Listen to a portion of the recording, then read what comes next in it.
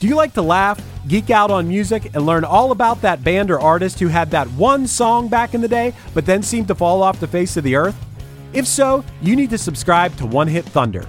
Together with an array of interesting and hilarious guests, we do a weekly dive into one-hit wonders like Eiffel 65's Blue, Krayshawn's Gucci Gucci, EMF's Unbelievable, Delamitri's Roll to Me, Los Del Rio's Macarena, Musical Youth's Pass the Dutchie, and even Patrick Swayze's She's Like the Wind.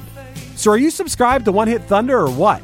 As Desiree would say, you gotta be. And as K7 would encourage, you gotta come, baby, come and join in on the fun of the One Hit Thunder podcast. Come, baby, come, baby, baby, come, come. Come, baby, come, baby, baby, come. Hey, welcome to Unstable Topics, a fast-paced, jam-packed, unhinged bestie podcast filled with facts, reacts, and made-up games in between. We're your hosts, Sarah And Maggie. And we're excited for you to join our best friend hangout, where we surprise one another with things we find interesting or hilarious just to see how the other will react. Our friendship might be totally stable, but you never know what your bestie might throw your way to knock you off your game. So come shake things up, learn something new, and laugh along with us. This is Unstable Topics.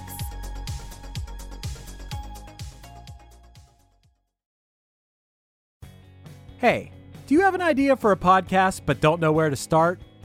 Or do you have an already existing podcast that you want to take to the next level? Well, check out WeKnowPodcasting.com. From concept development to theme music to editing to logos, WeKnowPodcasting.com is a one-stop shop for all things pod. Don't hesitate to hit us up. We're very nice.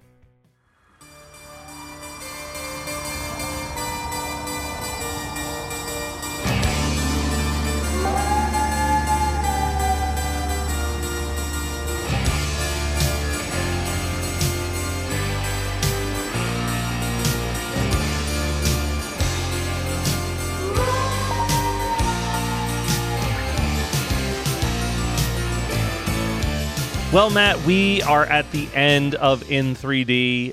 It's been up and down as far as our overall opinions on this record, or at least speaking for myself. But we are landing on one of the most iconic horror themes that Al has ever worked on with Nature Trail to Hell.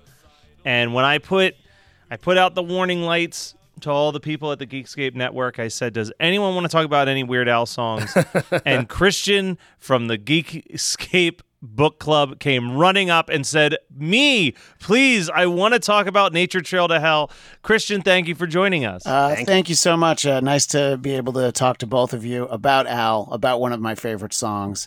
And you hadn't even started, and I called dibs on Nature Trail to Hell.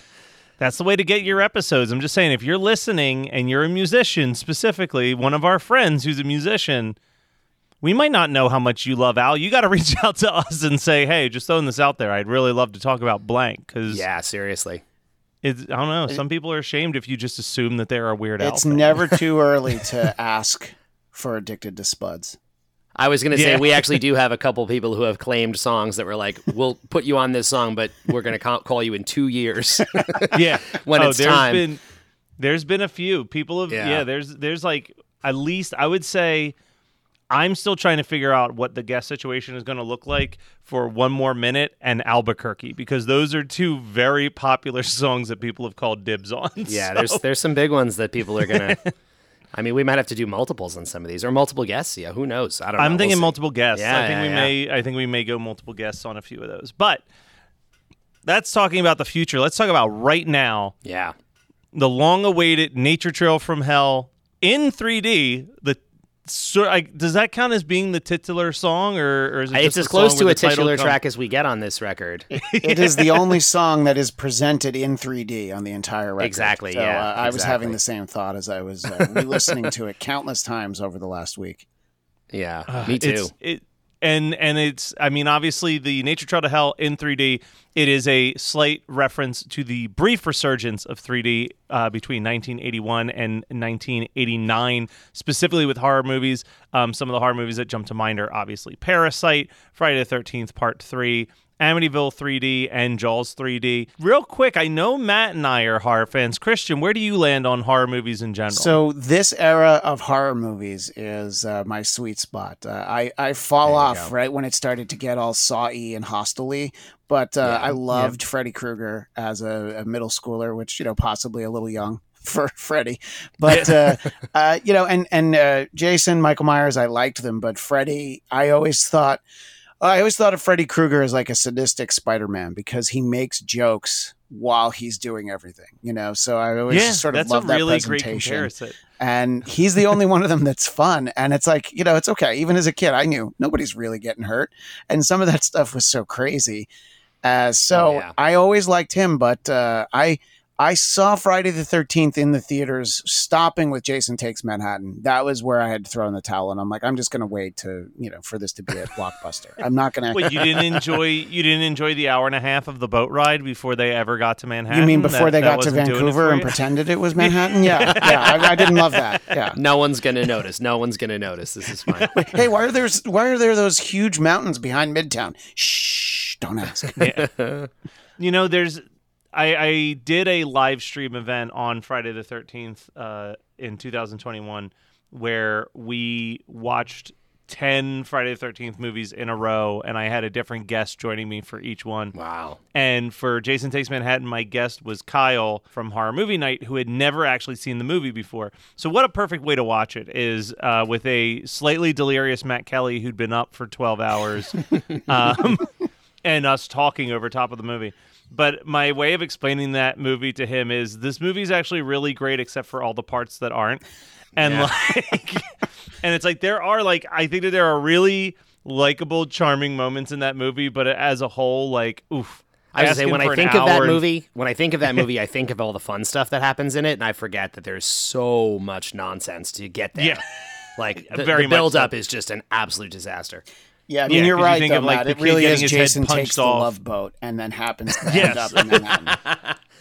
It's kind of tame on the violence level. For a movie that involves a kid getting his head punched into a trash can, it's still very tame on the violence level compared to a Friday the 13th movie. So it's like we're asking you for an hour and 50 minutes of your time, and also we're just as close to a PG Friday the 13th movie as we can get on this one. So have fun. I also am not a big fan of Friday the 13th 3D. I actually have the controversial opinion, and I know this is crazy. Here we go. That Jaws 3D, of all of the 3D horror films of that time period, utilized the 3D the best, even though it looks like garbage on home video. I can accept that. For a second, I thought you were going to say that Jaws 3D was like your favorite of the Jaws movies, and I was going to be like, wow, that is a controversial opinion, Matt. No, obviously we all know that Jaws 4 was the best because Jaws 4 The Revenge it was personal. It was clearly personal. No, that was true. Yeah, they knew they went out on top. They just got better and better, and then they stopped at the peak. I agree with you about Jaws 3D because I remember a floating arm in the water being in 3D, and I haven't seen that movie in 3D in 40 years, and I can still visualize it. So I do think that they used it at least reasonably well. They had the floating arm. There was a floating fish head, and then they utilized the SeaWorld footage. So it was like the killer whale jumped straight up at the camera at you. They really were smarter with it than in Friday the 13th when they just jump into a van and it's the guy handing the weed into the audience. It's way too forced in that and Amityville where Jaws 3D it just feels this is how they would have shot this regardless if it was in 3D or not, and they're just utilizing it. Anyway, we're getting way off topic. I'm jealous that both of you have seen Jaws 3D in 3D. Well, no, I've never actually seen you haven't it seen in the 3D. But how are you doing this? Yeah, but now, so here's the fun thing that I learned when we covered Jaws 3D on Horror Movie Night is the only way that they could make a home video transfer was that they could only use one of the two cameras that they shot it on because they shot a left eye and a right eye. Sure, yeah. So if you watch the home video, it's horrendous because it's that's what I've seen. Yeah, a ship will just slowly deteriorate and fall apart as it turns because it's it's moving itself out of the left eye camera into the right eye camera and stuff. It's bad, but wow. Apparently in 3D it was pretty decently impressive. All right, so all of that history to build up to Weird Al decides to sit down. He's going to do this horror song. It's going to be this fictional slasher movie. It's going to have references to the backwards messages in songs.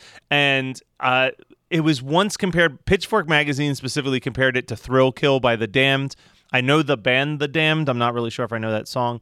But I also needed to bring this up because I think it's really interesting, is that 7 years ago, Weird Al did a Reddit AMA, and someone commented and said, "Hello, Al. You once said that you were accused of not having a songwriting style on account that most of your originals are style parodies. I'm not sure that that's a fair criticism.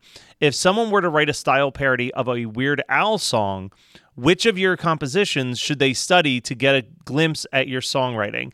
And he actually said that there are a number of original songs on his first few albums that aren't in any particular style or modeled after an artist. And off the top of his head, he would say Midnight Star and Nature Trail to Hell as something he wrote many, many years ago. Yeah. Although he likes to think he's a better songwriter since then, and actually said that Hardware Store would fall into the category as one of the best songs that he's ever written that wasn't a reference to anyone's particular style.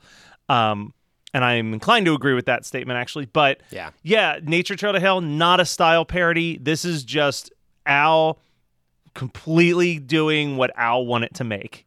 Well, it's so interesting because it's not a musical parody, but it's obviously like what this is a parody of a horror movie trailer.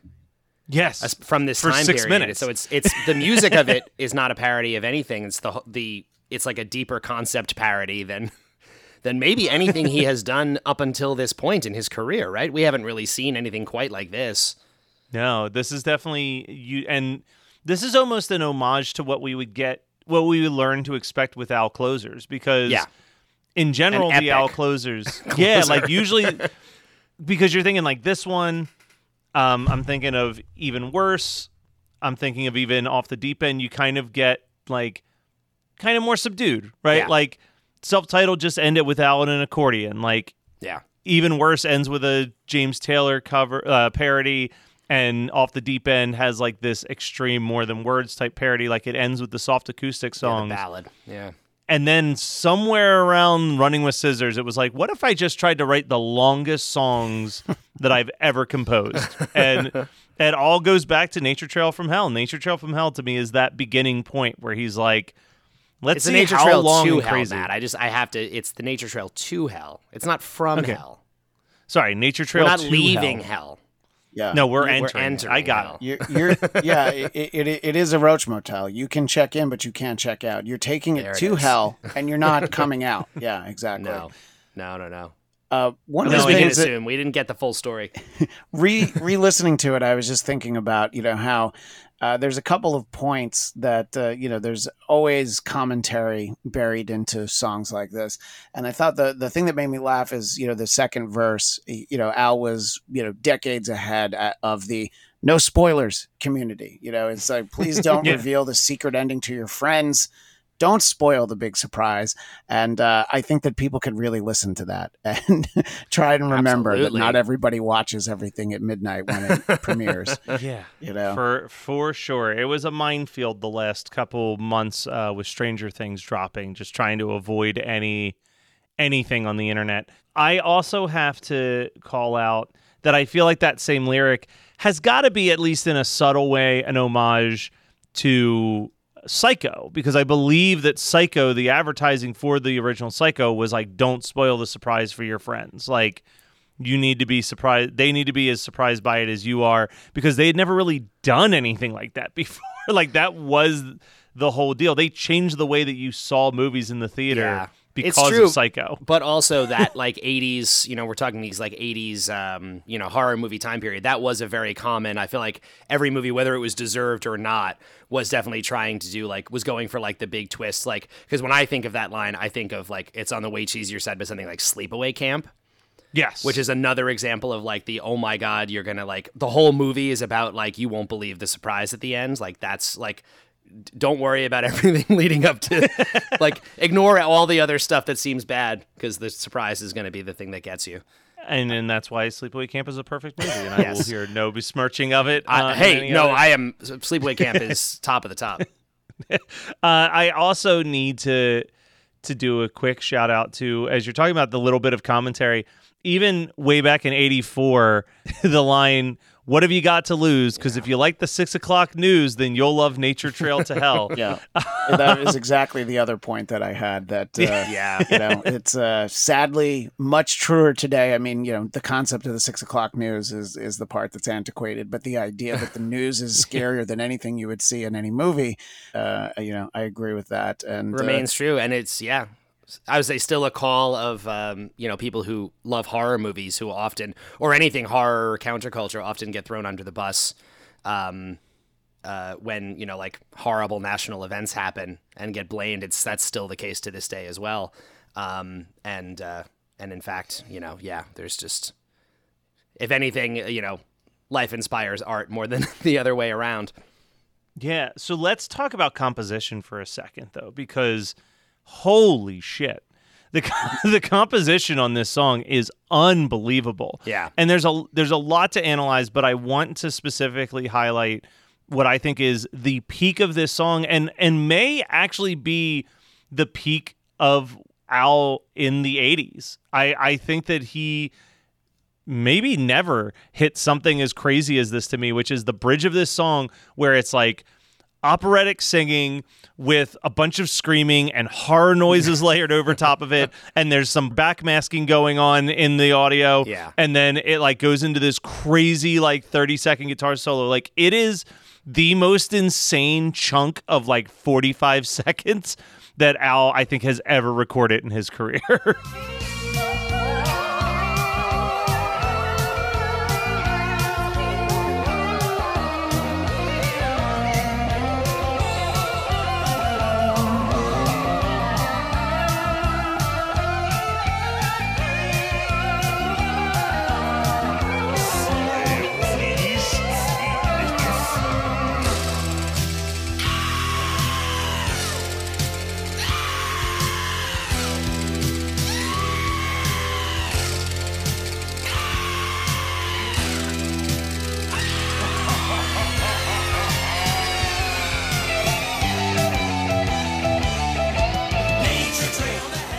I agree. I was actually thinking just sort of the instrumentation, but specifically that section you're talking about. It's like if you took Emerson, Lake and Palmer, and then you added a layer of Meatloaf, and then just actual screaming from the singers. It has kind of a Meatloaf feel to it. The women singers, and there's so much going on there.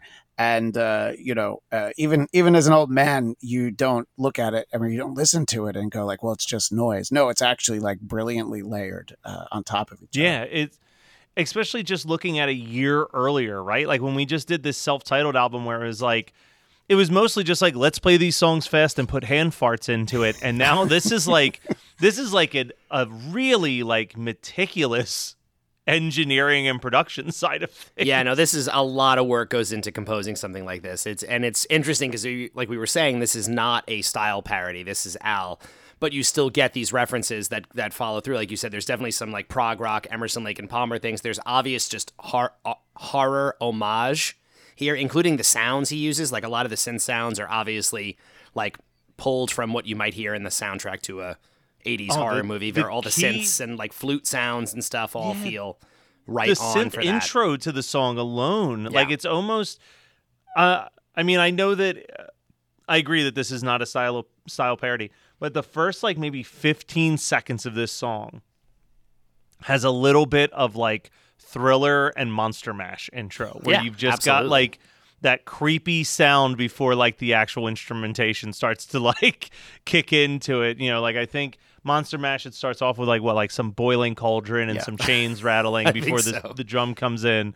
And Thriller, it's literally just like the sounds of like werewolves howling in the distance and stuff. It feels very close to Thriller to me with the creepy sounds and like as if someone's like approaching the microphone from a distance. Like, like which is interesting because you have to wonder, I guess this would have possibly, although it's the same album as Eat It, so I would assume that he would have heard that.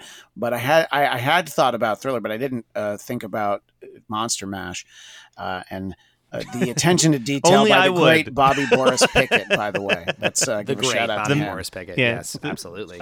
We did an episode of One Hit Thunder on Bobby Boris, and man, if there was an award for someone who took the same song and did it 50 different ways, Bobby Boris would walk away with the title. Yeah, he was the chubby checker of novelty songs.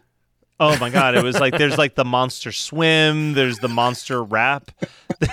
There's literally a Christmas one. It's the Monsters Christmas. Like, and it's just the exact same music and melody, but him just changing the lyrics to fit whatever holiday. Man, if you had got a winning formula, you just got to go. Just go with that formula.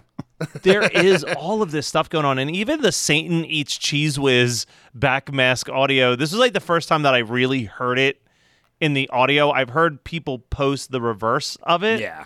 But yeah, I can hear it now because it's that perfect, just like he says it so creepishly and quietly in the background that you can easily miss it in the chaos of the rest of the production. Yeah, because there's so much happening in that section. Like you said, it's just like, it's like you don't even know where your ear is going to listen or like what's going to catch your ear, because it's just, it's all happening very fast. And it's just like idea, all the way into the, final chorus of the song. And I feel like us all being horror-loving men, and especially Christian being horror-loving man with a child, like 2 children. I love Halloween time and hitting some like haunted hay rides, some like walk-through haunted attractions. And my local haunted hayride has a soundtrack to the hayride that they use every single year. It is a travesty that this song isn't utilized in more like haunted attraction walkthroughs, because it is actually the perfect song for like a haunted hayride or like a haunted maze in a cornfield or whatever. It just gives you all of that vibe. And like we said, in the epic production, but in the creepiness. It is a creepy sounding song. I feel like somebody out there must have over these years done some Nature Trail to Hell inspired something. Whether it's a Nature Trail to Hell inspired haunted hayride, haunted house. I don't know. I just feel like somebody who has heard this song and loves Al must be like, I'm going to make this the theme of my and I hope that also that a few months later the same year they did something Christmas at Ground Zero themed. Christmas at Ground Zero. Yeah, I was going to say there are multiple opportunities. Yeah, that would be the house to visit in my neighborhood if it was both of them.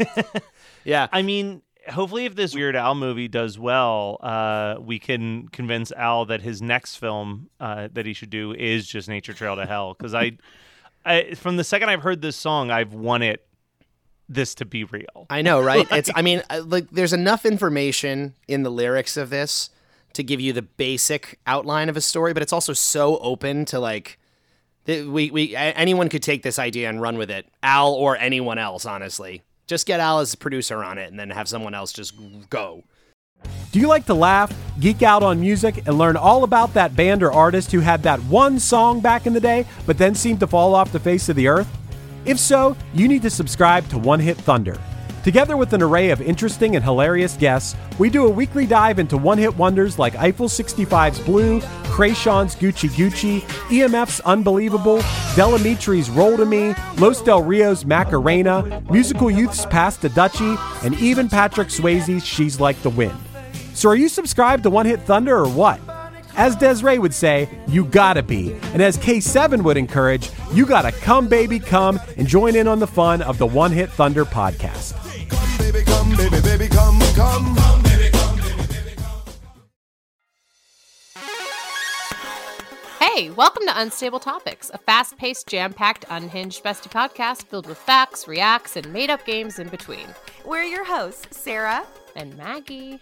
And we're excited for you to join our best friend hangout, where we surprise one another with things we find interesting or hilarious just to see how the other will react. Our friendship might be totally stable, but you never know what your bestie might throw your way to knock you off your game. So come shake things up, learn something new, and laugh along with us.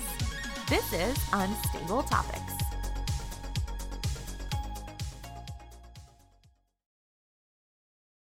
If you like music and you like podcasts and you like to laugh and you like to learn, you need to immediately subscribe to One Hit Thunder. Each week on the One Hit Thunder podcast, we dive deep into the story and back catalog of a one-hit wonder band or artist. From there, we have a good, healthy discussion as to whether they brought the one-hit thunder or were nothing more than a one-hit wonder. We have a huge back catalog, and we've done episodes on everything from Don't Worry, Be Happy and the Macarena to King of Wishful Thinking and Cumbersome. I promise you're going to love the show more than Jaquan loved getting tipsy, and even more than Bobby Boris Pickett loved making alternate versions of the Monster Mash. Subscribe to One Hit Thunder wherever you get your podcasts. But we have to draw attention to one other big thing that would be a mistake for us not to draw attention to, is that literally last week we were talking about theme to Rocky 13. He literally has 2 trailer that's true. / movie type songs back to back to close out this album. I hadn't thought about that. That's interesting. I definitely didn't remember the sequence on the album because Yeah. my treasured cassette of 3D is somewhere in this basement that I'm in, and I was not going to take the time to try to find it, unfortunately. But I actually forgot. No that dedication. That's what before it, but yeah. And you're right in terms of like this movie has already pretty much written itself. You know, I mean the Cub Scout troop that gets hacked up 2 or 3 in every scene. You know, so I mean, that's what better place 2 or 3 to start than that. 2 or 3 in every scene. That's a That's a big voice That's a Yeah, lot of. So it's a big It's a high troop. body count. I'm going to just have to say that he was probably thinking it was the Jamboree because just one troop, you're going to run out. So it's the whole annual Jamboree That makes with sense. many Yeah, troops. it's a massive gathering. He's got a lot to choose from. I mean, it does capture all of the stuff that makes you love these 80s slasher movies, though. And I was shocked for a song that is almost 6 minutes long. Not a lot lyrically. You get 2 verses, chorus, 2 verses, chorus, and then just a lot of chorus for about 3 minutes after and that so- middle. Yeah, and this is a good segue into the end of this song, which, okay, so I'm trying to think of how to discuss this, but, okay, so in terms of comedy, right, there's like literal lyric comedy that Al does. The end of this song is a musical joke. Yeah. That's what this is. Like, and I love it so much. I can't immediately think of too many other examples of this in his catalog, but like the multiple endings to this song where it is like, because for the song that's this epic, it's the idea is like, how can we give it the most epic ending possible? And this song musically has like at least 3 or 4 moments where it should end, but then he just keeps looping the chorus. Like it does the big in 3D and then stops, but then the synth line comes back in and it comes back in again.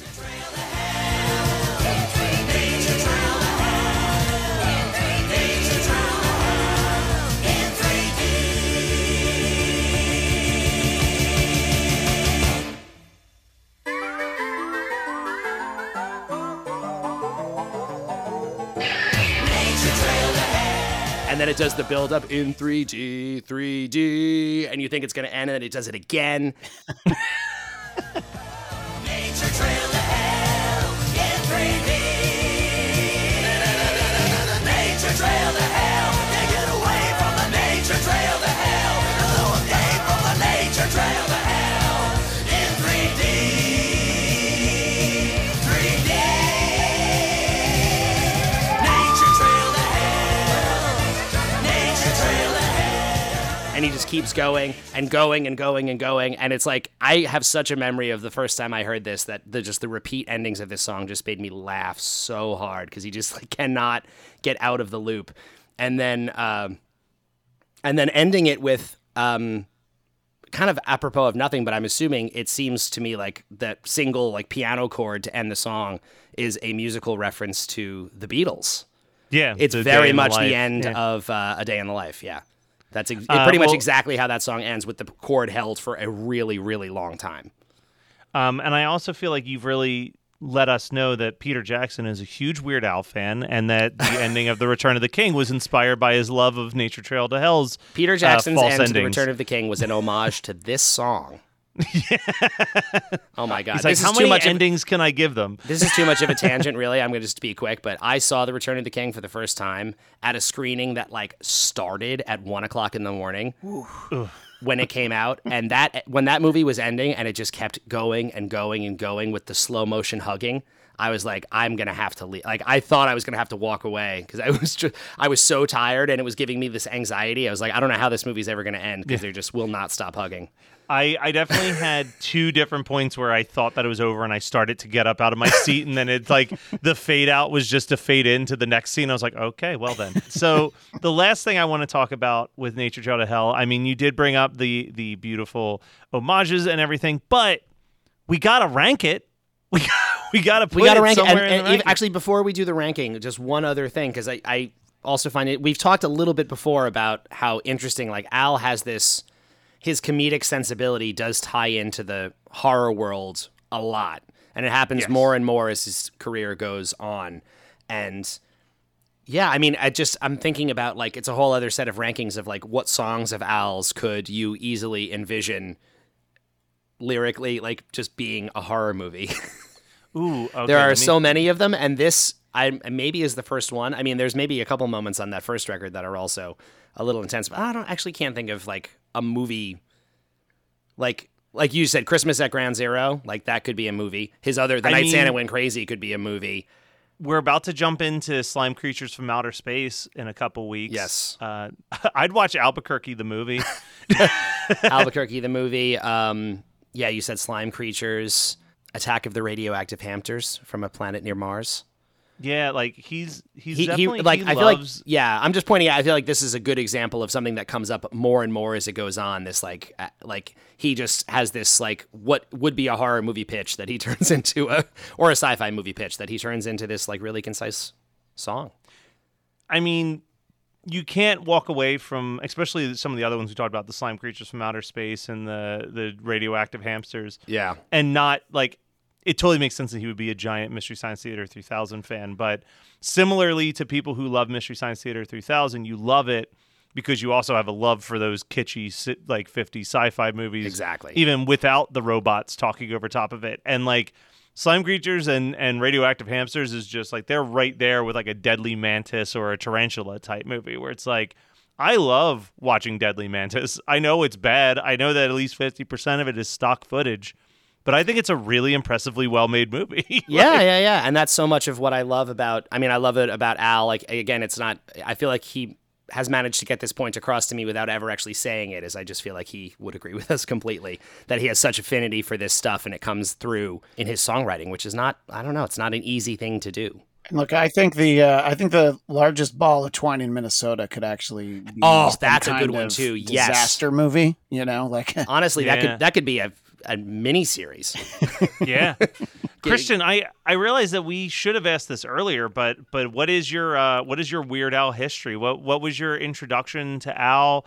And when did he go from like a guy that you just kind of were aware of to someone that you were a bit of a super fan of? Yeah, it's this cassette in 3D is the one, and it was Eat It was the first thing I heard because, you know, it looked so much like the Beat It video, and, you know, it started, and honestly, the hand farts was very funny to me. I think I was 8.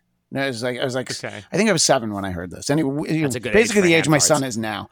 And the first albums I ever owned were Weird Al cassettes right up until about 1988, 1989. They were the only albums I would ever buy. And as soon as I found out they were out, I would get them. And I think my brother actually, he's 5 years older than me. He had Weird Al in 3D.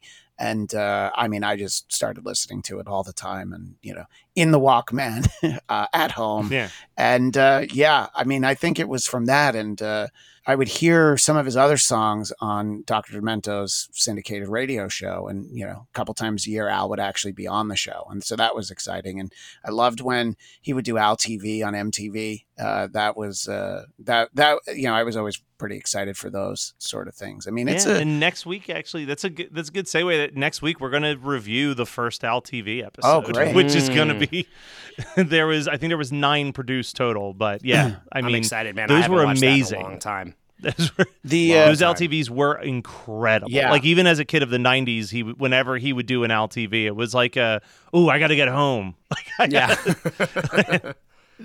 So, and just to sort of the one thing that I found when I got older, when I was a kid, I didn't enjoy the polka medleys probably like at all. And then all of a sudden you get older and you're like, oh my God, wait, I know all those songs. When you're a kid, you don't necessarily know all of them. And so you're like, I don't know why this is funny. And, you know, I love the decision like on UHF to do like only a Stones medley, you know, stuff like that. Yeah. So by the time I was in high school, those kind of became my favorite songs for a while because I had, you know, really kind of worn out the other ones. And I just find those to be, you know, brilliant. Just the approach. I mean, I had such a similar experience. I know exactly what you mean. Because, as a kid, I was just like, I didn't was too young to even know a lot of the songs he was referencing, and I was just like, I don't know what this is, and it's not funny in the same way that the Eat It hand farts are funny, exactly like you were just saying. Yeah. But now, going back to them, you're like, oh man, it's a really interesting like commentary on pop culture and just all of this stuff getting smashed together into this one like the most absurd possible package for all of these big songs. I lucked out, I think, because my first polka from him was the alternative polka. And I was, I guess I was 10 when that album came out, but like I was a grunge, modern rock, alternative 10-year-old kid. Like that was all I listened to. So I knew every single song that he was talking about. And the alternative polka is, I would say, amongst all of them, one of the best because it is such a stark contrast to what those songs are supposed to sound like. So doing like I Want to Fuck You Like an Animal is like a really happy polka song. Like immediately I was like, this is hysterical. This is great. I'm impressed that you knew all that stuff because we're about the same age. And when the alternative polka came out and I heard that, the only song in that polka that I knew already was Basket Case by Green Day. I don't think I had heard anything else from that. So here's the big thing. I discovered music. I was probably 9 years old. I knew music from my parents' car, so I knew Meatloaf, I knew Bruce Springsteen. Sure. When I was 9 years old, my cousin played me Green Day Dookie for the first time, and that was like a game changer for me. Yeah. And then right after that, my cousin, who was like 5 years older than me, got really into gangster rap, and he like renounced rock music entirely and gave me his entire CD collection. So at 9, I inherited this stack of CDs that was like every Soundgarden release, every Nirvana release, every Green Day album up to that point, every Alice in Chains release, every Stone Temple Pilots album, all the Pearl Jam. So like I was this 9-year-old kid who just like listened to those albums, read the liner notes. He gave me all the Primus releases up until that point. Like I was listening to Primus at 10. Like this is amazing. so I got like I went from not knowing what music was to like very invested in music in like a matter of 24 hours. Man, I'm like retroactively jealous. I wish that someone that had not happened to me. I at 10 years old, I was very far from listening to Sex Type Thing by Stone Temple Pilots. That was many years removed. So this will stay in the episode because I think it's very funny. But I'm in the middle of working on producing a podcast for this girl, Alyssa, who is one of the contestants on The Circle.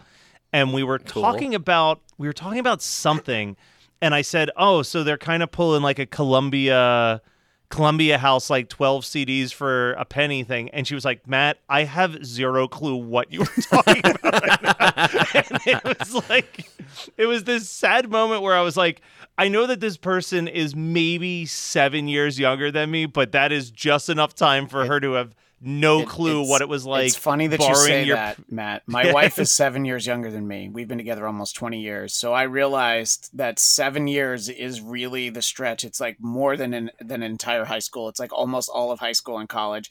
Yeah. And I would talk about stuff all the time that maybe her dad would laugh at, but she's just like, I don't know what that is. The only other thing I want to say about the polkas is that I think we're going to get to a certain point, and it's really not until the 2000s. But Matt, we'll have to have a point when we get to the 2000s albums where I think that there is always at least one song in the polka medley that I walk away thinking that actually sounds better than it should as a polka. Like, and totally. I think we even did it on this recent album. There was a song where we were like, ooh, that didn't sound terrible as a polka, actually. Yeah. Which I'm one taking was a it? quick look. It may have been, I don't know, maybe it was the Owner of a Lonely Heart. LA Woman. Well, yes, I don't remember. There was one on this though where we were definitely like, that actually doesn't sound terrible. Or the Inagata Davida thing. Oh, that was... it was should I stay or should I go? Sounds really good on an accordion. That's right. That's right. But yes, so let's do the rankings real quick. Matt, I will pass this to you. Where are you ranking this on your Al originals right now? You know, I think that a song like this, I have no choice but to put it at number one. I am right there with you, actually. I was looking at this. I came in thinking, all right, I haven't listened to this song in a bit. Maybe it's better than Midnight Star. Because you know how much I love Checks in the Mail. Yes. But No, man, this one had to shoot to the top. Just for the production and the level of like just interesting choices that are made throughout. Just a truly incredible song. It's a great song. It's so hooky. It's so fun. And just to go back to it, I'm talking about, like, again, hearing Al as a child, and now I think for me, something I'm realizing in doing this show is a huge part of it is I am reflecting on how influential this music has been to me, like in many aspects of my life, not just musically. And Al's horror adjacent work has informed me, and his dark sense of humor and like making a joke out of people dying horrible deaths has influenced my sense of humor so much. And this song is very, very high up in that world. Like, I don't know. This is a little like world building exercise that he did that I'm just so on board for. And I feel like a huge part of everything you could know about me is hidden in how much I love this song. So, Christian, we want you to get in on the fun as well. So we have a special bucket of guest rankings. And what goes on in this little bucket is that when we have a guest on the show, they can rank where they feel their song falls amongst the other songs that have been ranked. Currently at number 1 is I Lost on Jeopardy. You have the first of the originals to move around on the board. Yeah. But you get to A, place where Nature Trail to Hell goes. But also, if you think that there is an egregious mistake in those rankings, you can make one change to the current rankings. All right, so am I able to place Nature Trail to Hell above all of those? Because I personally do. You are. Yeah. I think I Lost on Jeopardy. I didn't know the real song for years. I didn't know talked My about Love's that. on Yeah, Jeopardy. we did talk about. Yeah. Totally. and there's videos for both. But I love that song. But this one, it's like a top 10 song in my life just from everyone. Agreed. You know, I mean, taking the time to analyze it for this, it only reinforces like, oh yeah, no, this is great. This is I would say this is my favorite Al song just in general as an adult. As a kid, it was definitely Eat It. But and then some that came along. But I feel like this is, some of his best work just in general. Yeah. And obviously the budgets on later albums were much higher, but there's something still very charming about listening to this song. All right. Perfect. And Matt, there's one last thing we have to figure out. Where do we put In 3D against the self-titled? Did we walk away thinking it was better or worse than the self-titled album? Well, before we do that, I just wanted to ask Christian one more thing, which is there another song? I'm speaking of this specifically because you said like In 3D was such a big record for you. We started doing a thing with a couple guests of like, is there another song on In 3D or on the one before it that you're especially fond of that you wanted to like also discuss? And if there's something that you like were super, super into, we could potentially reopen our rankings and move something around based on your. Well, it's another praise. parody, but the Brady Bunch was such a great, because I did know Safety Dance. Oh, controversially, That's I put great that as my least Matt did favorite. not like Brady Bunch, so It really is my glad. least favorite thing that Al has ever done, actually. 7-year-old me just thought it was such a great idea to take the Brady Bunch concept and then put it in the Men Without Hats style. And put it in the Men Without Hats. Yeah, there you go. It's an odd parody for him that he took the Men Without Hats song, and then for the second verse, literally just takes the Brady Bunch lyrics and puts them in there. I was like, that's such a weird. I don't know. Like, again, one of those odd. Like, he's never done that in any other capacity. Sort That of is not- with that's not Bedrock Anthem. true. Bedrock Anthem. No, I was gonna say Money for Nothing, Beverly Hillbillies. He straight up sings the Beverly Hillbillies theme song to Money or Nothing. Right. Oh, exactly. The That's Bedrock the only Anthem. other one though. Those are the only two where he just straight up rips the song lyrics and is like, "We're just gonna put you over top of this now." Well, now that we've reintroduced Brady Bunch, I don't know. You want to reconsider your feelings on Brady Bunch, Matt? No, my feelings have been there before we did this podcast when I did the Men at Work episode of One Hit Thunder and re-examined Brady Bunch, and I was like, maybe when we do the weird algorithm, I'll feel differently. And I didn't. I don't rank Brady Bunch that poorly. I have it above the first album's Stop Dragging My Car Around. Yeah. Which did not do it for me. But yeah, I don't mind Brady Bunch. I think it's a weird, again, retrospectively with the lyric thing, I was like, maybe it's like slightly lazier for him as opposed to writing all original lyrics and him just taking the TV theme. But it's unique, that's for sure. Yeah, I don't mind it like Matt does, but I love the fact that you just referenced. That's great. Yeah, of all of the songs you pulled it out, spoke literally to me as the a only child one. because of how many times I had heard the Brady Bunch theme, and how well it was very ubiquitous. Yeah.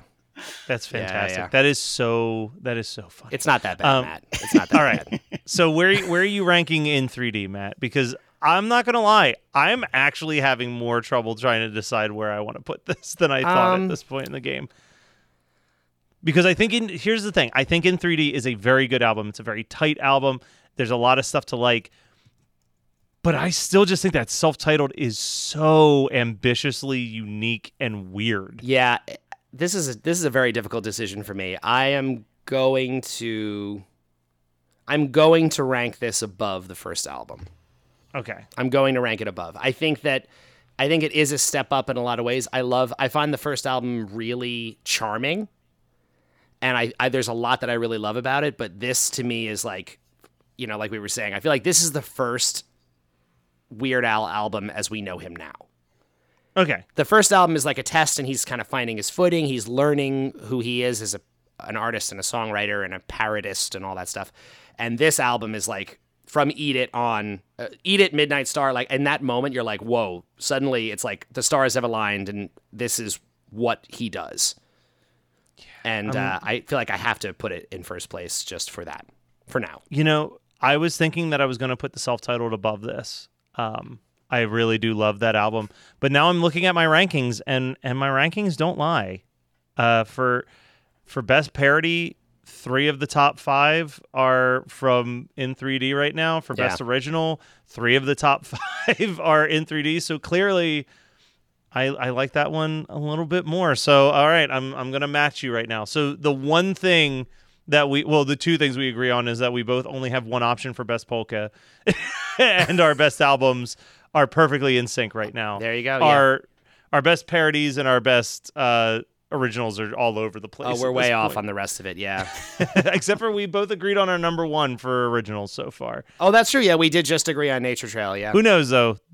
I'm a big Devo fan, so that could change a lot of things coming up. Oh, my God. I would say, well, we're going to do an LTV, like you said, and then we get into to Dare to Be Stupid, which is another game changer. 100%. Well, Christian, thank you so much for joining us. I know that I referenced you as being part of the Geekscape Book Club because, we're part of the Geekscape family. But that is just a tiny drop in the ocean of podcasting that you do. Where can people go to check out all of your stuff? You can find my YouTube channel, Blattcast, BLADTCAST. We do a weekly Marvel show there. We will always review whatever the given Star Trek show is. We did special episodes on Obi-Wan Kenobi and a lot of, and Boba Fett and even Peacemaker. So if you just look for Blattcast, BLADTCAST, you can find that on YouTube, and then also the podcast of the same name. I'm not quite sure when people are going to hear this, but we're about to have our 500th episode of the audio-only version of the Blattcast.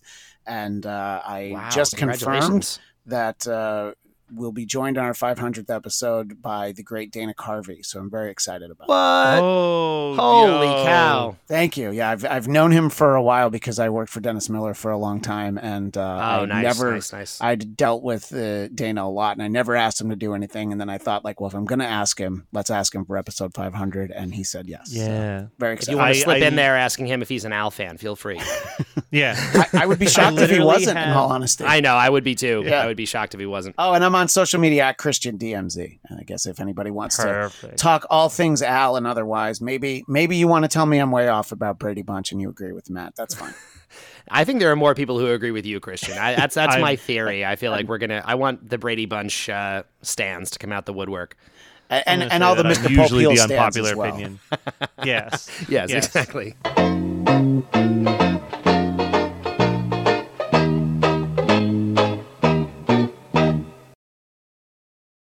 Do you like to laugh, geek out on music, and learn all about that band or artist who had that one song back in the day, but then seemed to fall off the face of the earth? If so, you need to subscribe to One Hit Thunder.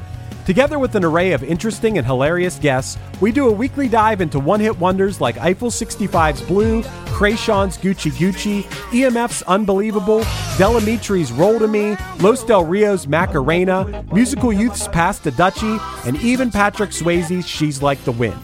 So are you subscribed to One Hit Thunder or what? As Desiree would say, you gotta be. And as K7 would encourage, you gotta come, baby, come and join in on the fun of the One Hit Thunder podcast. Come, baby, come, baby, baby, come, come. Come, baby, come, baby, baby, come. Hey, welcome to Unstable Topics, a fast-paced, jam-packed, unhinged bestie podcast filled with facts, reacts, and made-up games in between. We're your hosts, Sarah And Maggie. and we're excited for you to join our best friend hangout, where we surprise one another with things we find interesting or hilarious just to see how the other will react. Our friendship might be totally stable, but you never know what your bestie might throw your way to knock you off your game. So come shake things up, learn something new, and laugh along with us. This is Unstable Topics.